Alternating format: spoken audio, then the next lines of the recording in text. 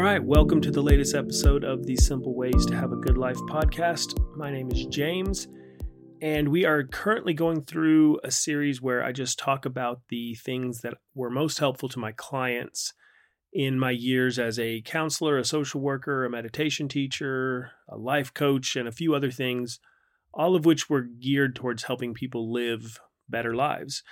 And so what I did was I went back and I just looked at the things that I consistently got good feedback on from people. And I have taken them all and just kind of turned them into a series of podcasts because I figure if they were helpful to other people, they might be helpful to you. So this is the first episode of 2022. And if I had to characterize the last 2 years for everybody on this planet, the word anxiety is the first thing that comes to mind. And so what I wanted to talk about today is the idea of emotions being really nothing more than energy combined with thought. And I think this is something that if you can learn this, it radically changes the way you live your life. It radically changes your relationship to your emotions. It has the potential to change so much for you. And I've seen this happen for people over the years. And it's one thing that people have come back to me and said, I didn't like it at first. It didn't make much sense, but it really did change things for me when I invested in it. There's so many things in our modern world that I feel like are trying to come from a good place, from a place of compassion or a place of, caring and things like that. But they have this unintended outcome where they end up taking people's power away from them. And it's like in an effort to make you feel better about yourself or to help people not be hard on themselves, we are often taking away their ability to actually do anything about those things that are making them feel bad about themselves. And I think we've done this with emotions to a great extent by telling people that their emotions are always valid. So let me be real clear about this. Your emotions are 100% valid in the sense that you are experiencing them. Like that's your experience of your reality in that moment. And nobody can take that from you. Like that is very valid. I think the problem comes in when we try to extend that understanding or that belief beyond like your own personal experience. It's a simple fact that your emotions are not always an accurate reflection of reality. If you just got dumped by somebody you were in love with, you're going to have these ideas and these emotions that tell you that life is always going to suck. It's always going to be terrible. You'll never find anybody like them again, and things like that. If you have experienced trauma or people have harmed you throughout your life, you are going to sense danger when it's not necessarily present. You will probably have a kind of a low-grade anxiety all the time. Anxiety is probably the best example of this. Just because you're feeling anxious doesn't mean that something's about to go wrong. Like your emotions do not know more about reality than you do. I think maybe we have some probably some hardware and software that detects things that we might not be fully conscious of. But your emotions don't have they're not psychic. They don't know that some kind of horrible thing is coming your way. And so that's what I mean about your emotions are not always an accurate reflection of reality. I think that's very important to understand. The second thing, and the thing we're really going to talk about today, is the fact that what we call our emotions are really just energy in our body. And then our thoughts come in and start telling us about it, and that's what creates an emotion. And so once again, anxiety is the easiest way to look at this. My friend Meredith Hook, who is a Buddhist teacher in Mexico, she talks about, what's the difference between anxiety and excitement? And when it comes down to it, it's really just the framing. If your palms are sweating and your stomach's a little bit queasy and you're breathing, you're kind of hyperventilating or breathing, real hard and shallow, and your mind's racing, if that is happening when you are being pulled over, well, that's anxiety. If that happens when you get an email from your boss saying, hey, I need to meet with you first thing Monday morning, that's anxiety. But if you had those exact same sensations right before you got married or right before you went over done the big drop on a roller coaster, it would be excitement. It's the same energy. It's just the way that the mind frames it that determines which emotion it is. There are so many things that we experience that if we just framed them differently, we would have a different perspective on them. We would have a different relationship to them. The more that we really learn to sit with like the raw energy of our emotions, the more that we learn to strip away the thoughts and kind of just be with what we're feeling in that moment, the less and less power our emotions have over us.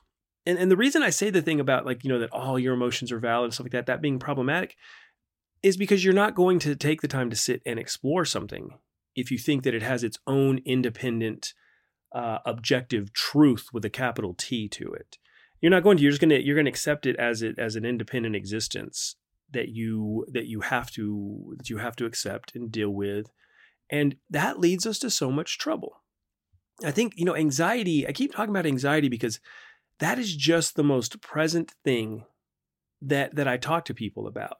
I think I've mentioned it on here. I'm teaching a class on the 29th of this month, January 29th, that it's just called Your Anxiety Toolbox. And it's all about trying to help people understand the roots of anxiety and then give them tools to deal with it. And when you really start studying anxiety, what you learn is that all those things that we experience were actually to help keep us alive. They weren't meant to be negative. Even something little like the goosebumps you get, that was to make us look bigger in the face of a threat. The queasiness in your stomach, that's where some of the things that are released in our brain get into our digestive system and cause the queasiness. The adrenaline is to help us act quickly, to either fight or flee very quickly, and it's not a pleasant feeling for the most part. But adrenaline, that's another interesting thing. Being a teenager in the 90s, adrenaline junkies were that was a thing. And, I used to rock climb, and I'd climb without a rope, and I would do insane things in cars. And I did that because I loved the thrill of adrenaline.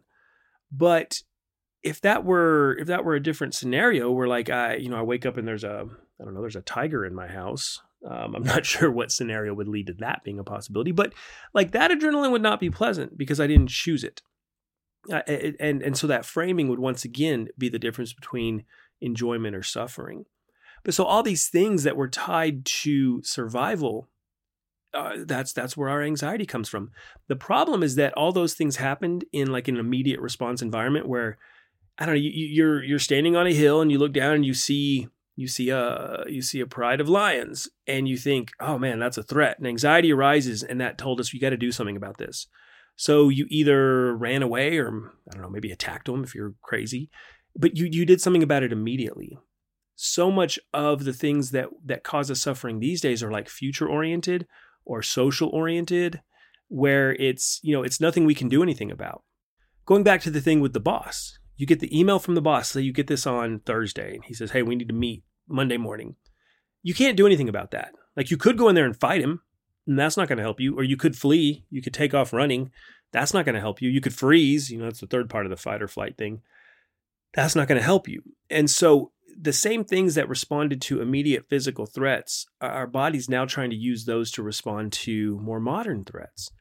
And they're not helpful. But this is the essence of what I'm saying, that those things that we're experiencing, those physical sensations are not necessarily unpleasant in and of themselves. It's the framing we have of them. A lot of time our framing is that I wish this was different. I wish this wasn't happening. And that causes us suffering because we're not accepting it. We're putting ourselves in opposition to something we can't do anything about. And so that's, I take the whole first part of the class talking about that because it's so important to understand that these things arise inside of us. For lack of a better word, this energy arises inside of us, and then the brain interprets it, the mind interprets it. And that interpretation is what makes an emotion one way or another, makes us feel one way or another, causes us suffering or does not cause us suffering. The easiest way to really explore all this is through meditation. Learning to sit with emotions, learning to sit with that raw energy of fear, of anger. That was the hardest for me. Man, when I first started meditating, I know I've told this on here before, but like when I started meditating, I couldn't sit for more than, 30 seconds at a time. Sometimes I had so much just rage and self-hatred that I couldn't sit with that stuff. It's why I started meditating with some Buddhists here in town. And I did that because I would go into their space and I would go all the way across the room because I knew that my ego wouldn't let me get up and walk out in front of people. And so I forced myself to learn to sit with those things. And I'm so grateful for that, because now when strong emotions arise, when those energies come up, I'm often able to just let them remain energies instead of letting my mind turn them into a thing, instead of letting my mind turn them into a problem. And when I am having an emotion, when I slip up and my thoughts have already gotten in, started telling me something, and I'm becoming angry, or I'm becoming, anxious, or I'm becoming fearful, any of those things, I'm able to step back and recognize, okay, wait, what's my story about this thing that I'm experiencing? And the problem is almost always in the story. And that is something that I have control over. The mind wants to put it on things outside yourself. Well, I'm angry because they did this. Well, I'm anxious because this person's doing this, or because the world looks like this, because the world's falling apart. That shit's out of your control. You got nothing to do with that. But you can address the story. You can address the framing that the mind is placing on it. There's not really anything else that I would encourage people to invest in more than this right now. It has been a strange and scary few years. It doesn't seem like it's over yet. You can't do anything about that. You can't do anything about COVID. You can't do anything about all the different, the geopolitical stuff that countries are doing. You can't do anything about any of that. It's above your pay grade. If you can take care of that stuff, just stop listening to my dumb ass and get out there and fix it. If you got that kind of power, you need to put your phone down and go do some shit. Nobody has that power. That's not been gifted to any of us as humans, and it's probably good. We'd make a mess of it. But you can address the stories your mind is telling you about the energies in your body. And that is so important. It can help you so much. It really is why I created that class, was just because I had so many people coming to me about anxiety. And I realized, not everybody can afford to sit down with me or a therapist or another coach and pay that hourly rate. And I thought, okay, what's a way to address this in a broader way? And that's why I put that whole class together. And so I'm excited about it, but it's also kind of a bummer that that's what seems to be the number one thing people need right now is a way to deal with anxiety. But I get it. It's been an anxious few years. It's been an anxious few years for me. And I'm so grateful to have the skill set to address it in a healthy way. So take some time these next few weeks. When you're experiencing a strong emotion, especially an unpleasant one, see if you can take a moment and sit down and breathe into it. See if you can get past the stories the mind is telling you and see what's underneath it. See what the energy is. Like, what are you experiencing in your body? Where is anxiety in your body? Where is anger? What do you feel physically? This is a lot harder than it seems because we are taught at every turn to discount our physical body.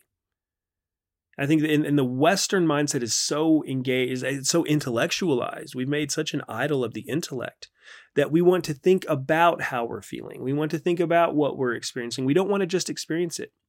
Learning to just experience it takes so much of the sting out of it, and it helps us get underneath those stories and recognize, oh, this is just energy. I can handle this. And the really cool thing is that when we let it remain energy, it moves through on its own. It goes away a lot quicker.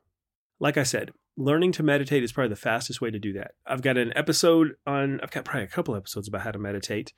I think there's a recorded meditation in one of my old episodes on my website in the free resource library. There's a lot of stuff about learning to meditate. And that's one of the number one things I encourage people to do. That is how you learn to sit with this energy outside the stories. So take some time, learn to do that. It'll change your life. If anxiety is something you deal with, you're more than welcome in the class. Shoot me an email and I'll be glad to send you the information. Or I've been posting about it on Instagram as well. That's just James Scott Henson. But that class is happening live here in Lubbock at the Playroom. It's January 29th from 9 a.m. to noon. And I've already got people signing up for the online portion. So I'm going to have it where people can Zoom in and join that way as well. So if you think that would be helpful, please reach out to me and we'll get you in that class. Outside of that, take the difficult emotions these next few weeks, see what's underneath them, see what's outside the story the mind is telling you, and see what that does for you. I will look forward to talking to you next time. Take care.